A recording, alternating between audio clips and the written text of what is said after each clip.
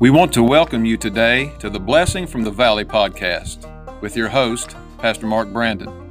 Join Pastor Brandon as he takes a new look at the old book, the Bible.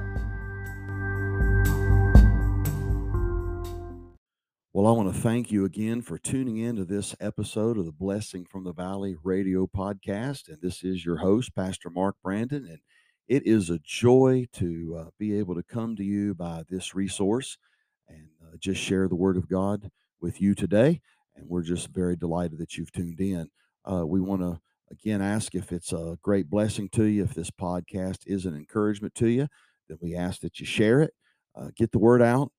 We've been on for several months now, and we hope and pray that it's been a great blessing to you. We're just dealing with principles and promises from the Word of God, and we normally put one out on Tuesday and Thursday, and they're anywhere from 10 to 14 minutes long, and so we hope they've been a great help to you. We've been looking at a subject that I've been dealing with now for really, I think this is going to be the fifth podcast on this particular subject, and we've been looking at a Matthew chapter 7, verse number 1. And we've been just looking at the principle of judging. And the Bible says, judge not that you be not judged. And I have said all on every podcast that this is one principle of the Word of God that is normally abused in the way that it is used. It's certainly normally never used in the context in which it should be. Many people throw this verse out to say, look, don't judge me. In other words, whatever I do, you don't judge me. Well, that's not what this passage is speaking of. And we've been looking at it at different angles. We talked about what it is not, and we looked at that. We also looked and seen what it is. And we've dealt with that in the context of the passage. But I want to close today and finish out this subject of dealing with what does it mean to judge not. And we're just simply going to let the Word of God do the talking. And we've looked at what judging is not. We've looked at what judging means in this passage. But then I want to deal today with just simply this. It's an illustration that God uses to help us understand exactly what he means by this passage of Scripture. So in verse number 3 of chapter 7, verse 1 says, judge not that you be not judged. But then verse 3 says, and why beholdest thou the mote that is in thy brother's eye, but considerest not the beam that is in thine own eye? Or how wilt thou say to thy brother, let me pull out the mote out of thine eye, and behold, a beam is in thine own eye? Thou hypocrite, first cast out the beam out of thine own eye, and then shalt thou see clearly to cast out the mote out of thy brother's eye. You know, this is very, very simple, very clear.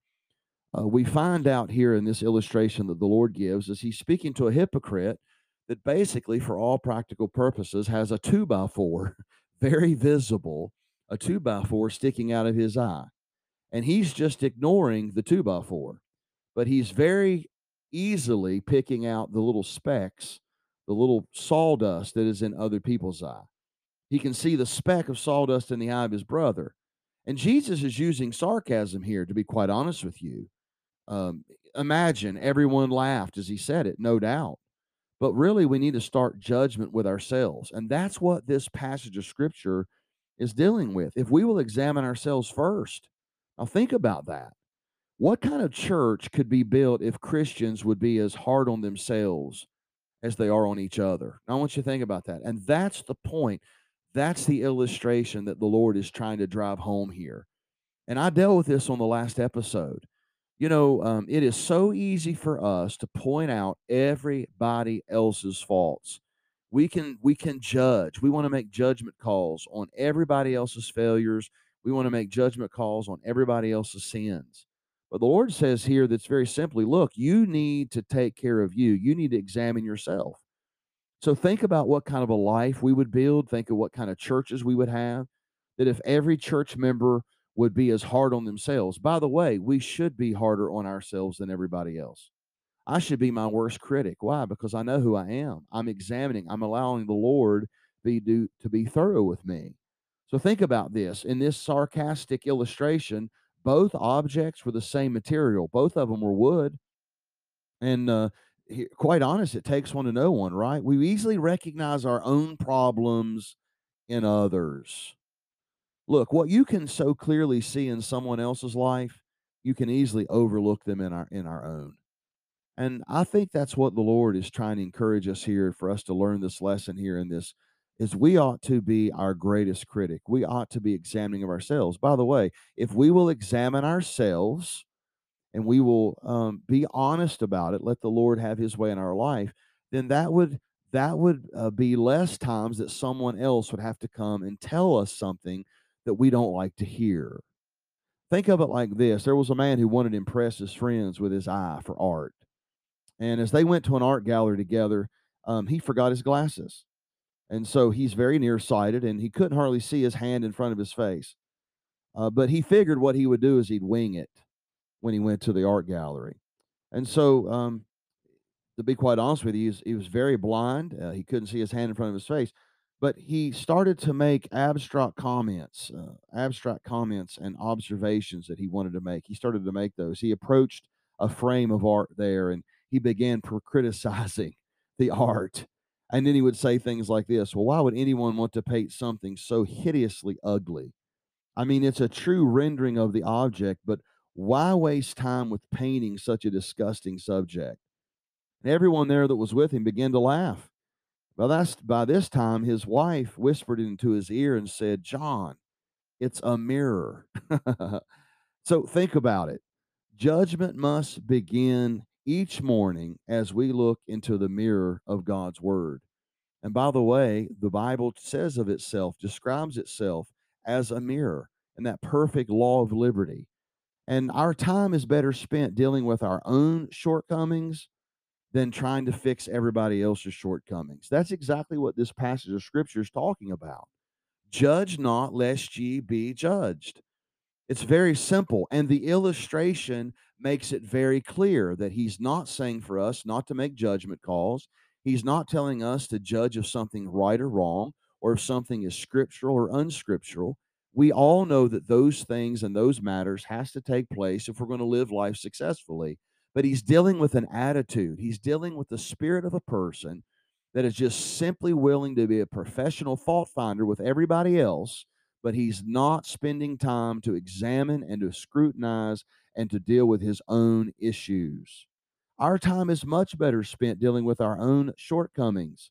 Think about that. What better of a church would we have if everyone would just deal with their own shortcomings? Think of this: a boss's job, a pastor's position, a manager's position. Wouldn't it become so much easier if people would just be willing to judge their own shortcomings? But you know what normally has to happen? Someone keeps pushing the envelope, they keep pushing it, and they're going to keep doing something that they know is wrong because they won't examine themselves. And then someone that loves them or cares for them or that they have a responsibility to will finally break down and come to that person or come to me and have to say the hard thing. And then you know what always happens? That person always gets mad at somebody when they say, "Don't judge me." Well, to be quite honest, if we would judge ourselves, then someone wouldn't have to come and tell us that. Think about that. And when we won't when and if we will deal with our own shortcomings, then we won't have so much time to be tempted to focus on the faults of others. And I really think that we ought to pray today, each individual listening today, or whenever you listen to this podcast. I think this needs to become a personal desire of ours that we would be people that examine ourselves and that we would judge ourselves. Think about that. What kind of husband would we be if we would judge ourselves instead of having to make our wives come to us and tell us about something? Think about this. What a better employee we would be if we would just be honest and examine ourselves and realize our shortcomings and something that we can improve on before maybe our boss has to come and tell us. Do you understand how much better life would be? What kind of the Christian life would be if we would just apply this little principle, spending time scrutinizing ourselves, examining ourselves, getting honest about ourselves. But you know why we don't like getting honest with ourselves and really looking at that 2x4 in our eye? Because we don't like what we see. And so, to make us feel better, what we like to do is we like to knock the failures and the weaknesses and the struggles of others so ours just don't look or feel as bad. And that is exactly what God is trying to teach us here in the matter of judge not, lest you be judged. It's very simple. If you don't want to be judged, if you don't want to be told something that you need to improve on, then ask God to help us to be honest and judgmental of ourselves. Amen. And we ought to be focusing in on dealing with our own shortcomings than being professional fault finders in everybody else's life. Amen. And so that's the principle. And so I've spent 5 episodes on this little thought, judge not lest you be judged. But I hope and pray that it's been a great blessing to you. And I hope we'll take these things to heart. Let's let the Lord be thorough in our lives. And let's not hide behind trying to find out everybody else's shortcomings. Let's ask God to help us to deal with ours. He can give us victory. And I pray that He will today. God bless you. Have a wonderful day.